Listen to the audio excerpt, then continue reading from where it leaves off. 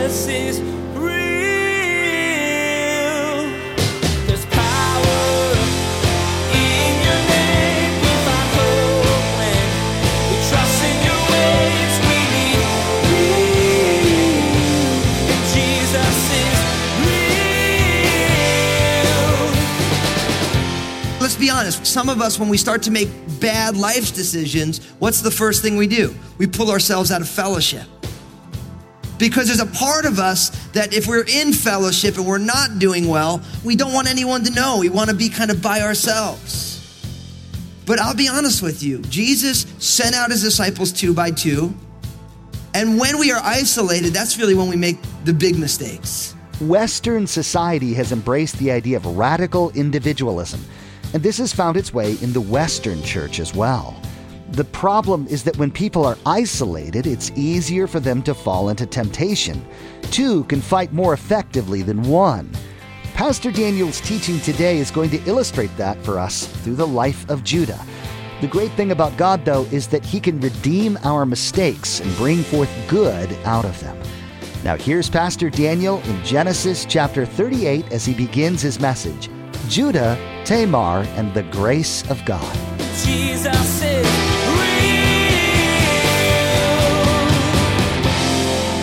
All right, let's open up in our Bibles to the book of Genesis, chapter 38, as we continue our slow but ever so fruitful study through the book of Genesis.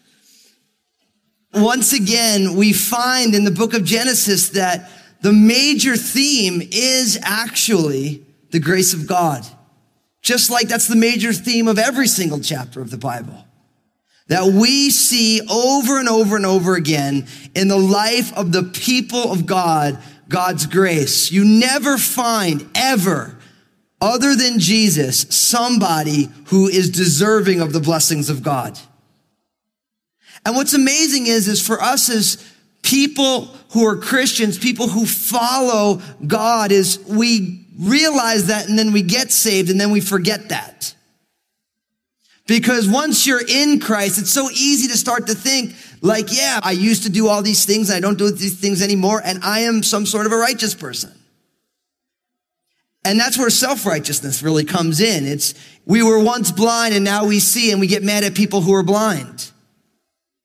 As if we had anything to do with the reality that our eyes got opened. It was sheer grace. Sheer grace. Now, if you've been traveling with us through the book of Genesis, we're looking at Jacob's 12 sons. And we made the case that in this last section, the 2 main sons who get the most airtime, so to speak, in the book of Genesis is Joseph and Judah. Joseph is a model for us of somebody who has a life of integrity.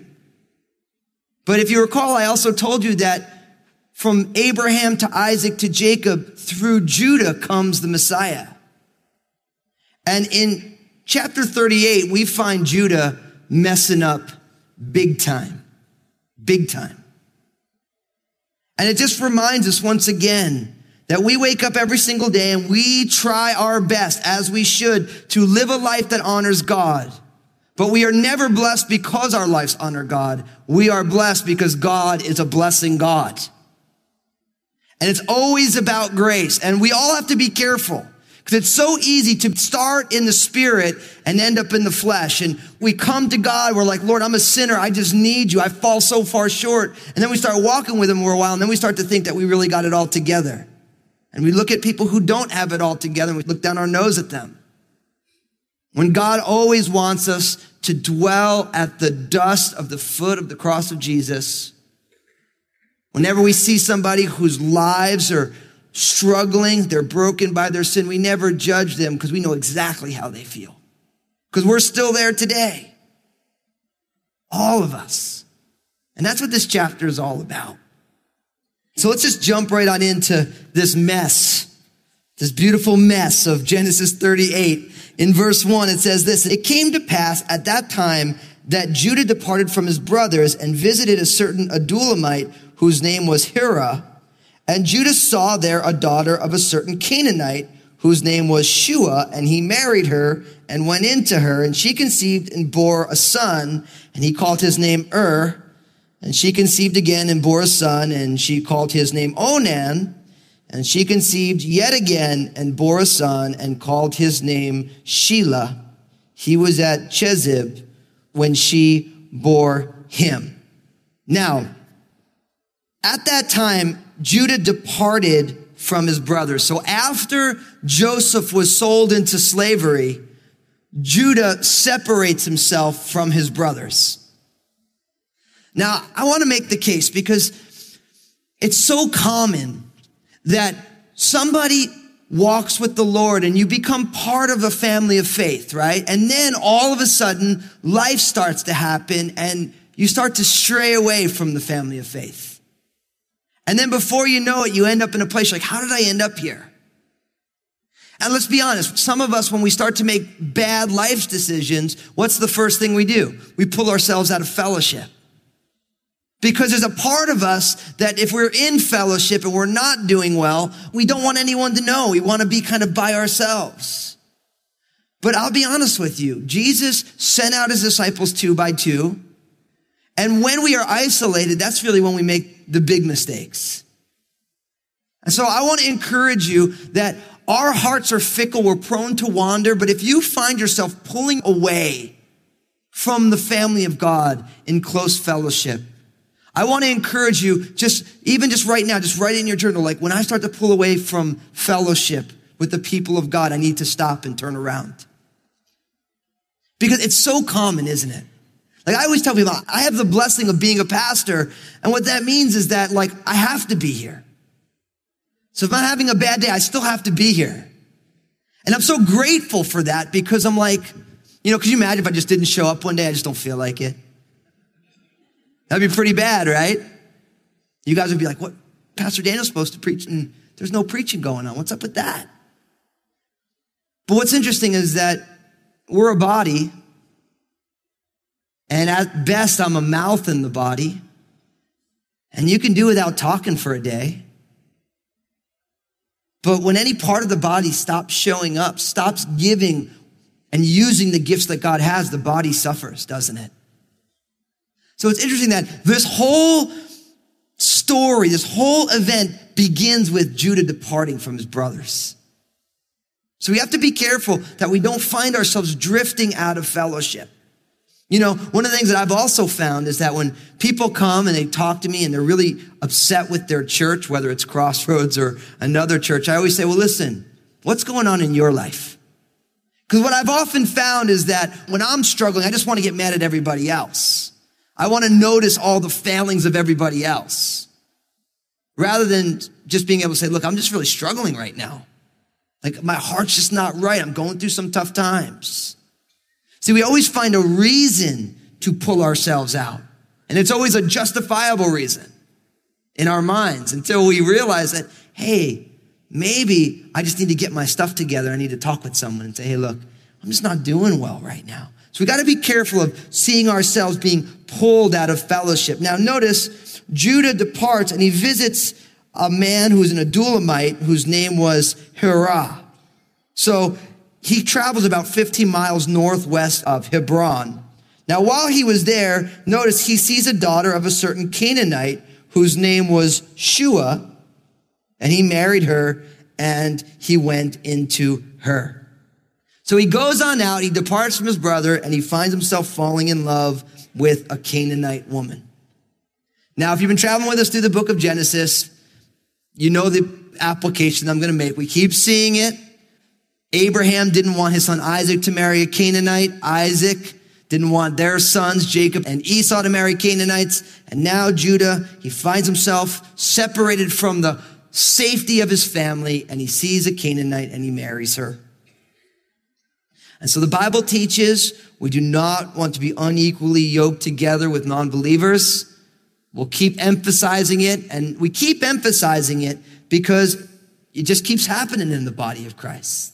I always say that the exception to the rule is that missionary dating and missionary marrying ends up in conversions. It's the exception to the rule, and so we don't want to live our lives based on the exception to the rule. You Christian gals, you need to wait for a man who you can say, Lord, I trust this man to lead me. As he follows the Lord, he's going to lead me. You Christian guys, you need to say, I'm waiting, Lord, for one of your daughters who I'm willing to die for. Not just any person of the opposite sex will do. We want God's best. And you can ask any married person who's been married past their honeymoon that marriage is hard and it's work. And you need to make sure that you're in it with the right person. It's hard enough when you're in it with the right person. There's nothing worse than when you marry somebody who doesn't love the Lord and all you're really looking for is not the love of someone of the opposite sex, but you're really looking for the love of God coming through somebody of the opposite sex. That's what you really want. And when you try and get that from somebody who doesn't even know the love of God, it's going to fall dreadfully short. So brothers, sisters, listen, have high standards. Wait for God's best. Now, Judah marries this Canaanite woman. He says he went into her, which means that they enjoyed the fruits of marriage. They end up with 3 sons, Onan, and I kid you not, verse 5, Shelah. That's a boy's name. Not anymore, but it was then. Now, their names, means childless or watchman. Onan means mourning, and Shelah means disappointment. Ouch, right? Ouch. Now, I don't want to over apply that or anything. That's what they named their kids. So it doesn't sound like they're laughing their way to a better marriage. But that's where it went. Let's keep going. Verse 5. This gets worse. Believe me. Look at this. In verse 6, then Judah took a wife for can you imagine naming your son some of us, when I talk, I say all the time. What, Dad? Anyway, sorry.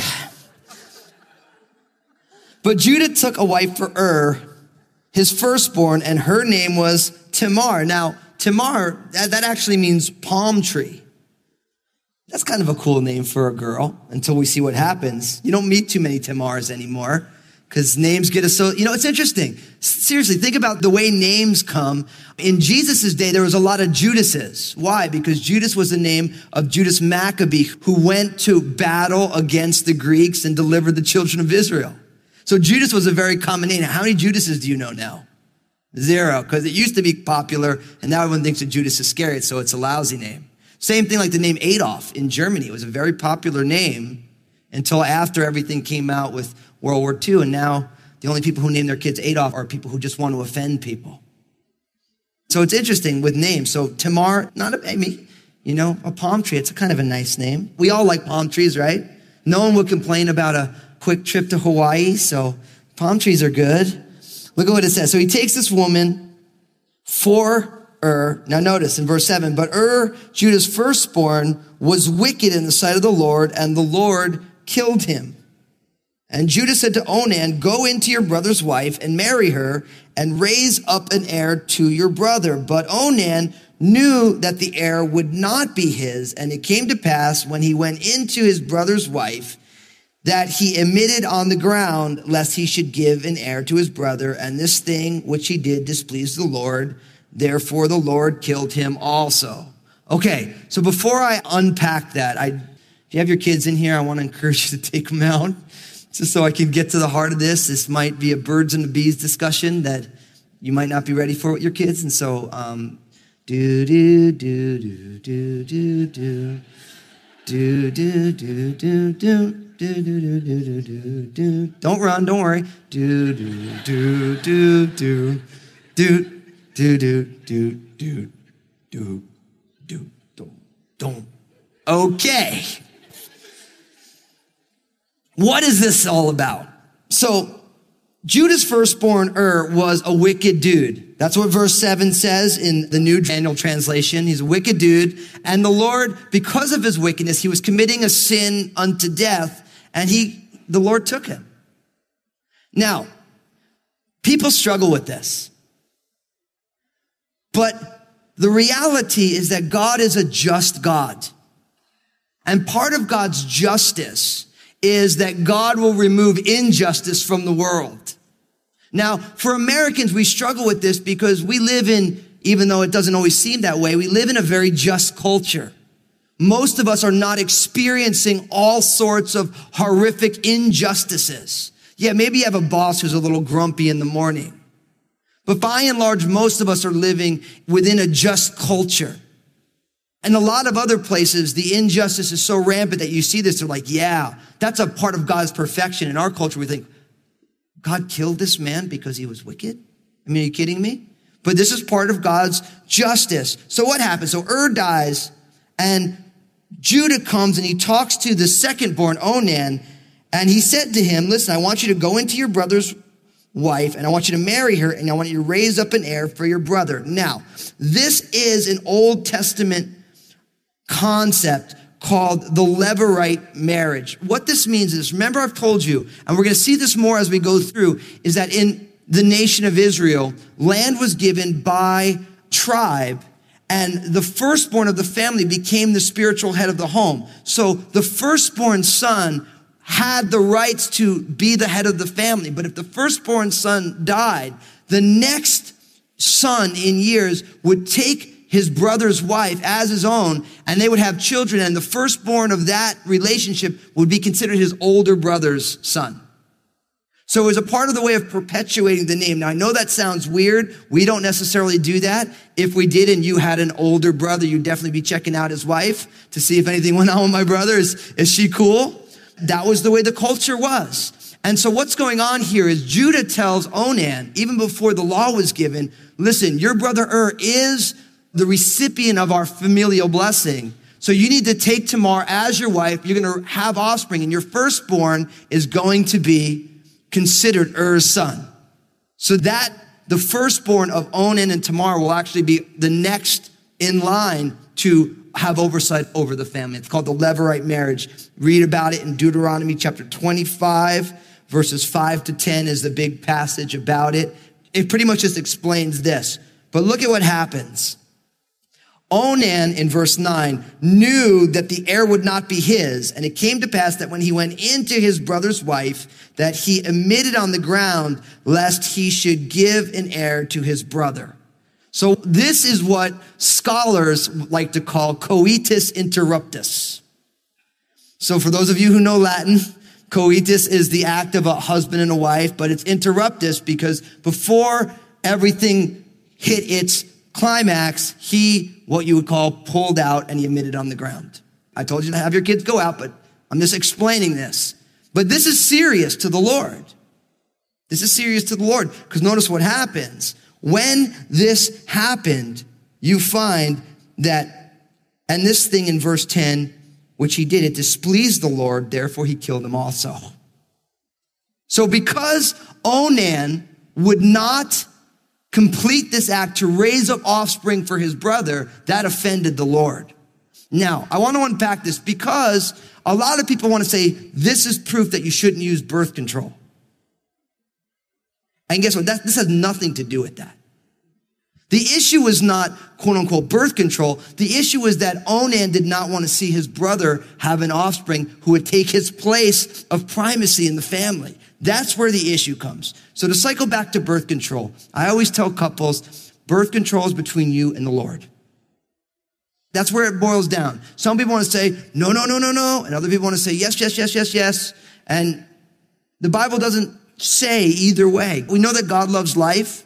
So that's why we think abortions are murder. We believe that because God loves life. But birth control is not aborting children. Now, I want to say this.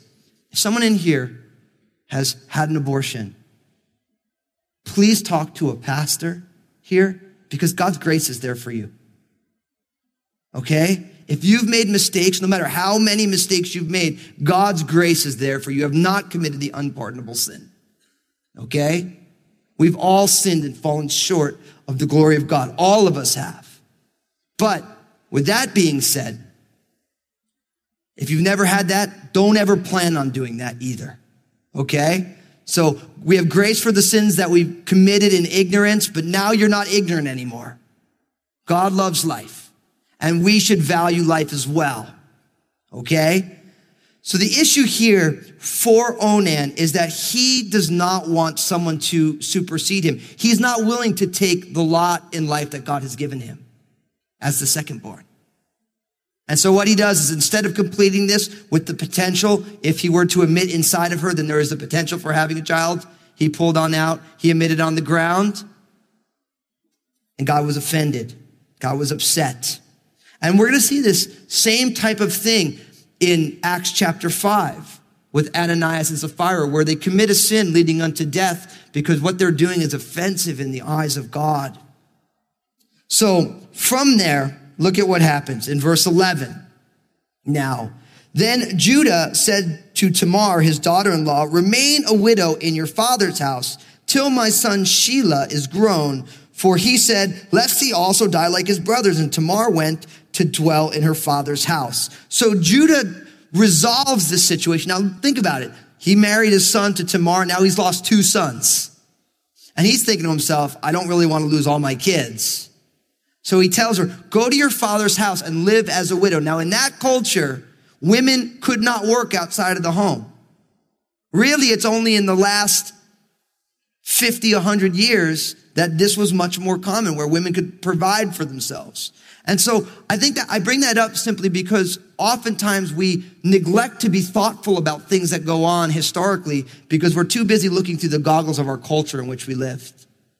And the blessing of the culture that we live in is that men and women both can provide for themselves. But it was not always so. So for Tamar, he says, go back to your dad's house, live as a widow. So your dad will take care of you until my son Shelah is grown up. And then I will bring you to Shelah. And the 2 of you will be married. And then the firstborn of your offspring will end up being your brother Er's child and will have the place of primacy. So he sends her on back. Now in verse 12, now in the process of time, the daughter of Shua, Judah's wife, died, and Judah was comforted and went up to his sheep shearers in Timnah, he and his friend Hira the Adullamite. And it was told Tamar, saying, verse 13, look, your father-in-law is going up to Timnah to shear his sheep. So she took off her widow's garments, covered herself with a veil, and wrapped herself, and sat in an open place, which was on the way to Timnah, for she saw that Shelah was grown, and she was not given to him as a wife. When Judah saw her, he thought she was a harlot because she had covered her face. Then he turned to her by the way and says, please let me come in to you. For he did not know that she was his daughter-in-law. So she said, what will you give me that you may come in to me? And he said, I will send a young goat from the flock. And she said, will you give me a pledge till you send it? Then he said, what pledge shall I give you? And she said, your signet and cord and your staff that is in your hand. Then he gave them to her and went into her, and she conceived by him. Jesus is real. The world of the Bible is so much different from ours. Arranged marriages and the way women were treated.